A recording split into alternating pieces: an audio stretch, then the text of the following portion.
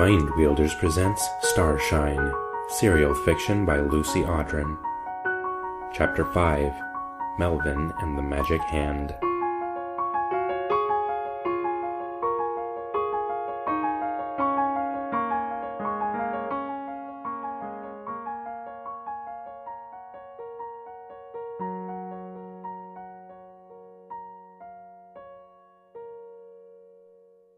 The air in prison is stifling. Just enough oxygen to keep us alive, just enough carbon dioxide to cause distress. The guards use oxygen masks. Some prisoners have been here for months, either due to drawn-out trials and appeals, or being rich enough to bribe their way out of the death penalty. I don't understand that choice. I'm existing in a constant state of alternating extreme panic and paralyzing dissociation. I would rather die. I've spent the days since I arrived mining my memories, doing anything I can to escape the present moment. My fingers ache for my photo album and a guitar. My shoulders long for my mom's gentle, confused embrace. And then my body floats away. Somewhere on the edge of my consciousness, I know it is buzzing with pure physical terror, but I'm mostly elsewhere. Dad used to warn me about becoming lost in stories. He didn't really read, considered fiction a frivolous pastime and non-fiction merely reference material for relevant circumstances. He didn't understand how I went to dozens of new worlds, became hundreds of new people. He never knew I wrote my own fiction so I could express the parts of me that I couldn't be in the real world. He never read it. I felt like the image he built of me, from the tip of the iceberg that he could see, was less real than the protagonists of my own stories. They held more of myself than I was ever brave enough to show him. Yet somehow I still feel like a coward for failing to live up to his expectations. In our culture, inherited from the affluent patriarchal refugees of the war-torn United States, the most important thing for a child to do is become the person their parents see in them. Like the Germans of the early 20th century, they idolized a certain model family, an ideal against which to measure the personhood and value of others. Like their predecessors, they dashed their country to pieces in pursuit of purity, and many of their survivors fled responsibility and settled Mars. Some called it the New West. I saw it as both a betrayal of our family's principles and a potential chance to start over and be better. Then they recreated the whole mess, and I lost everything, and I finally saw what the less fortunate had been telling us all along. It was like I put on glasses for the first time, and I saw in sharp focus the meaninglessness of the rules. The person I'd been training my whole life to be was merely a fuel source for a machine. I was part of a crop to be harvested. People told me it was a dangerous line of reasoning, but after a lifetime of being taught how dangerous it is to express myself honestly, that no longer meant anything. The danger was the same either way. I'm going to vibrate with constant intense anxiety either way. I joined the growing Socialist Party and slowly began letting pieces of myself surface. Every time I did, I felt a little more relaxed, a little freer. Psst! Melvin, is that you, dude? I am rudely yanked out of my mental retreat and dumped back into the suffocating present by a familiar voice and the irritating word dude. I sit up and blink several times until my eyes adjust to the bright lights. In the cell across from me, I can see the blurry shape of an enormous man, so tall he is hunched under the 2-meter-high ceiling. Mace? Hell yeah, it's me. What are you doing in here? They charged me with conspiracy and the assassination. What about you? Same, plus smuggling and stuff. They just brought me in while you were conked out. My eyesight finally focuses, and I can see the stubbly, grinning face of Mason Lynch. He's the local socialist group's friendly giant with a secretive past, which is rumored to include mercenary work for multiple governments. These days, when he's not protesting or in prison, he runs an electronics repair shop and sells drugs. It's good to see you, I said. I haven't made it to any meetings in a while because my mom's health is getting worse. Oh fuck, is it serious? I don't know. I think it's dementia. I'm worried about her right now. She can still feed herself, but there's so many ways to accidentally kill yourself on a planet like this. I've been trying to avoid those thoughts, but they're always waiting somewhere to pop out and surprise me.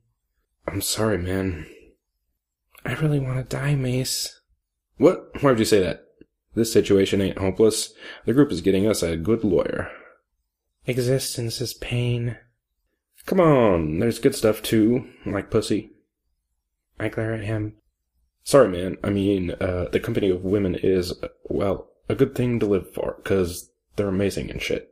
I'm a complete virgin and not sure if I experience sexual attraction, but that's not something I usually mention, and for now I just drop it. Do you really think we'll get fair trials? He shrugs. If not, I've got a backup plan. Someone stares in the next cell over from me, and I look to see a young woman stand up from her cot and move to the bars, which she sags against as if she might be able to ooze through and escape. Her stylish clothes are torn and burned in spots, but I recognize them as relatively high-end. A black vest over a light blue shirt with long, loose sleeves, paired with black pants that hug her hips and then flare at the knees. I don't know her, but she looks exhausted. Hey, Nia, you okay? My head is a fucking fusion reactor. I saw the burns from the stun gun on your neck. Whoever did that should be charged with assault. It's illegal levels of electricity. Oh, and that's Melvin Jace in the cell beside you. Cool dude. Nia Ross is one of my, business associates. She gives me a skeptical glance and then returns to her cot and lies down again. Have either of you seen my dad? I haven't. Wait, did they get Tony too? I don't know. That's why I'm asking. I feel her frustration. I'm on a razor edge between control and panic myself. What's your backup plan, Mace? You won't like it. Also, he gives a slight nod toward the door and I notice the camera above it. You gotta assume they're always listening. He has a point, but I like anything that can get me out of here.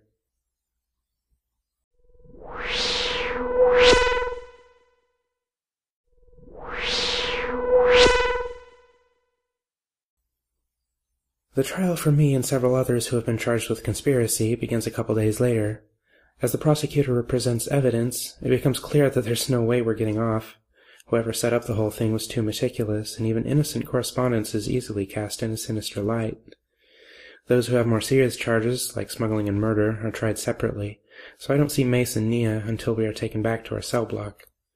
We are all very quiet, until at last I break the silence. Hey Nia, did you see your dad? Yeah, they're holding him in max security. He's been a target for a long time. Looks beat to hell, and I don't think they're letting him sleep. You didn't get to talk to him? Nope. They're deliberately separating us. She crawls off the cot and goes to the door of her cell. Yeah, good luck with that, frickin' fascists. I lie there thinking for a moment longer, and then wonder what she's doing when I hear a soft electronic beep. I sit up and see Nia walk straight out of her cell. What? Hush, Melvin! She waves her hand over the lock on my door and it opens. At first I think I'm hallucinating or dreaming. She does the same to Mace's lock, and then peers through the small window in the door that separates our cell block from the main corridor. Mace, do you see this? The big guy is sleeping, so I kick his leg to wake him. He bolts upright and grabs my throat, eyes wild. Mace, stop! It's me! He releases me with some difficulty. Fuck, dude, why are you in my cell? Nia just opened them all. He looks up and then jumps to his feet. Nia, it isn't time yet. I gotta get out of here or I'll hurt myself. Mace grabs her arm as she reaches for the door and stares at her empty hand. Where's the keycard? What's going on? She smirks. Dad and I are always a step ahead. Then she jerks her arm away, touches the lock, and the door opens. Try to keep up, boys. Mace gives me a helpless look, and honestly, I'm ready to go. I can feel my mental stability slipping away hour by hour in this toxic atmosphere. I have to take this chance, Mace. I'll hurt myself, too, if I have to stay here any longer. He nods. Okay, I got you. We're in this together. The exact moment we open the door, a guard is walking by. He manages to get out one word. How? Before Mace's fist shatters his jaw. Nia wiggles her fingers in the guard's face. I'm magic, baby. She grabs his pistol, stun gun, and keycard, and tosses the latter two items to me. Mace and I follow her down the hall toward the central hub, where another locked door separates us from potential freedom. Nia stands on tiptoes, and Mace stoops, and they both look through the window. Then Nia unlocks the door with her magic touch. At the same moment, the alarms I've been expecting finally go off, and a red light flashes on every door. We got through just before lockdown. In the circular corridor of the central hub, the air is refreshingly oxygenated, and I can feel my fuzzy mind begin to clear. Hurried footsteps echo from one direction. Nia dashes the opposite way, and we follow her again, straight into an emergency airlock. She touches the control panel and the interior door shuts. Then she shoots the panel with a pistol when it goes dark. Mace, get the pressure suits! Footsteps and voices gather on the other side of the door. Someone shouts for a laser knife. Mace pulls 2 pressure suits out of a storage compartment. Where's the third? I only see 2. It's regulations. You gotta have at least 3 stashed in every airlock. Since when does the Martian government follow its own regulations? Touché. Mace hands us the suits. I don't fit into these cheap things anyway. Nia and I exchange glances as we get suited up. She looks frightened for a moment, and then determined. We'll come back for you, Mace. Don't worry. Get out of here, kid. Take Melvin back to his mom. I'll buy you some time. Okay, don't hold your breath. Mace lets the air out of his lungs, and Nia yanks the lever to depressurize the airlock. It takes seconds, and I'm afraid Mace will just drop dead. Nia pats his shoulder, then shoves me out the door into the swirling dust and cold darkness of night. I look over my shoulder to see Mace flip the lever back, and then the door shuts and hides him from sight. He'll be okay, Nia says through my suit's communicator. Pressure is already back to normal in there. He'll be okay aside from getting beat up, and then executed if we don't get him out. Don't you understand yet? That was already going to happen to all of us. Less talking, more moving. They'll have drones in the air any moment now. We stay close to the building and make our way around toward the parking area. I spot a high-end cruiser, probably belonging to someone important, and point at it. We want to take that one. Why? It's a Mackin 8500, fastest commercially available levitating cruiser. Cool. I'll just assume you're an expert on that sort of thing. I'm the top salesperson on the planet, so yeah. The only problem is it's biometrically blocked, but you have a magic hand, so... She giggles. Yeah, let's go. I hear the drones just as we reach the cruiser. With a tingling sense of urgency, I try to point out the controls, but Nia brushes me off and waves her hand over the retina scanner. Welcome back, Daniel Javeri, says the robotic voice of the computer. How the hell are you doing this? I'll tell you later. Buckle up, things are about to get funkin' intense.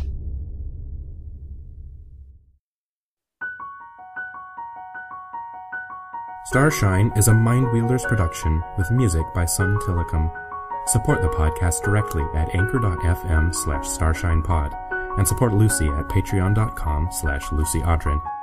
Find us online at mindwheelers.com, where you can read the script of every episode, learn about all our creative work, and shop for original art and other merch in our store. If you enjoy this story, please leave a review on iTunes or wherever you listen to help more people find us. Also, check out the Mindwheelers podcast, a non-fiction show about art and science and whatever else we're curious about this week. Thanks for listening, and have a wonderful day.